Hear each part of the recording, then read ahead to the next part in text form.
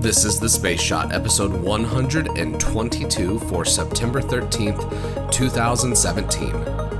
Mae Jemison and Luna 2. Hey everyone, welcome to The Space Shot, your daily space history, pop culture, and news fix. I'm John Molnix. We're going to start off today with Cassini Countdown number 2, Ocean Worlds. In 2005, Cassini discovered water vapor being ejected from vents at the south pole of Enceladus, which led researchers to theorize the presence of water reservoirs under the moon's crust. NASA JPL scientists studied the gravity of the moon, looking for variations that would provide clues into the composition of the materials that make up the moon. Quote, "The gravity measurements suggest a large, possibly regional ocean about 6 miles deep beneath an ice shell about 19 to 25 miles thick. The subsurface ocean evidence supports the inclusion of Enceladus among the most likely places in our solar system to host microbial life." As Cassini project scientist Linda Spilker put in this article, quote, "Material from Enceladus's south polar jets contains salty water and organic materials, the basic chemical ingredients for life. Sadly, the mysteries of Enceladus will have to wait for the next mission to the Saturnian system. Tomorrow is the Cassini Countdown number 1, and I'll be up early Friday morning for the Cassini end of mission, and I'll have that day's episode out later Friday morning." Now I've got 2 pieces of space history for today's episode. The first is the Luna 2 impactor that struck the surface of the moon on September 13th, 1959.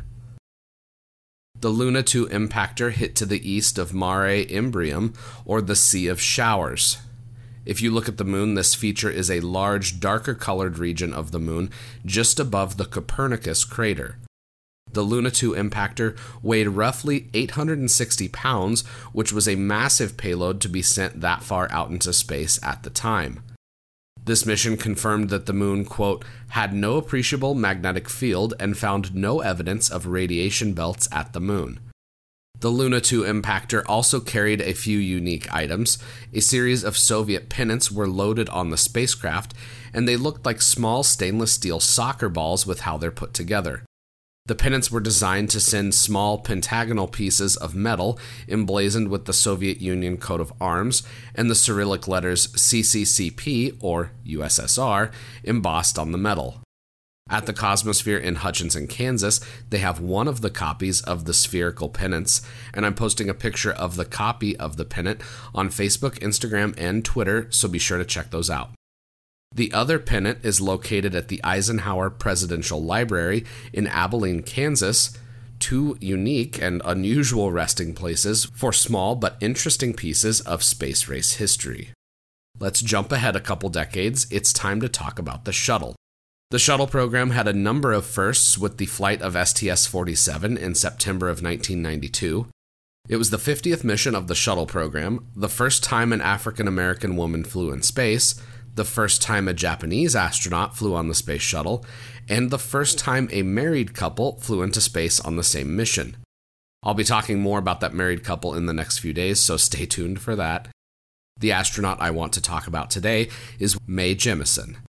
Dr. Jemison holds degrees in engineering and received a doctorate degree in medicine from Cornell University. She worked for the United States Peace Corps as well as the Center for Disease Control. During the STS-47 mission, Dr. Jemison performed research on bone cells and other mission experiments. STS-47 was her only spaceflight, and after leaving NASA, she taught and held positions in the private sector. Dr. Jemison also has the unique honor of being the first actual astronaut to appear on Star Trek. Phase distortion is dropping. The next transport window opens in 42 seconds. How long will we have, Lieutenant? 36 minutes, sir. We are losing time. Lieutenant Riker should be here.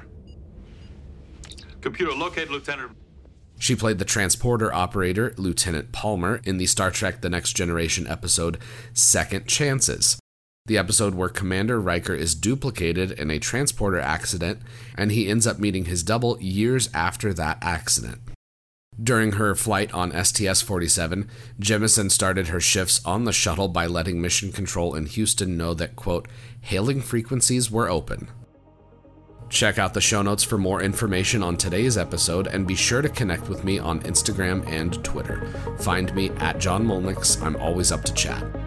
Let me know what you think of the show by leaving a rating in iTunes. It takes just a minute to do that, and it makes a huge difference because it helps even more people find the show. I'd also appreciate if you could share the Space Shot with your friends and family, and anyone else that enjoys podcasts. Tomorrow we've got some space policy history, and a little bit more about the first married couple in space. I'm John Molnix, and I'll catch you on the flip side.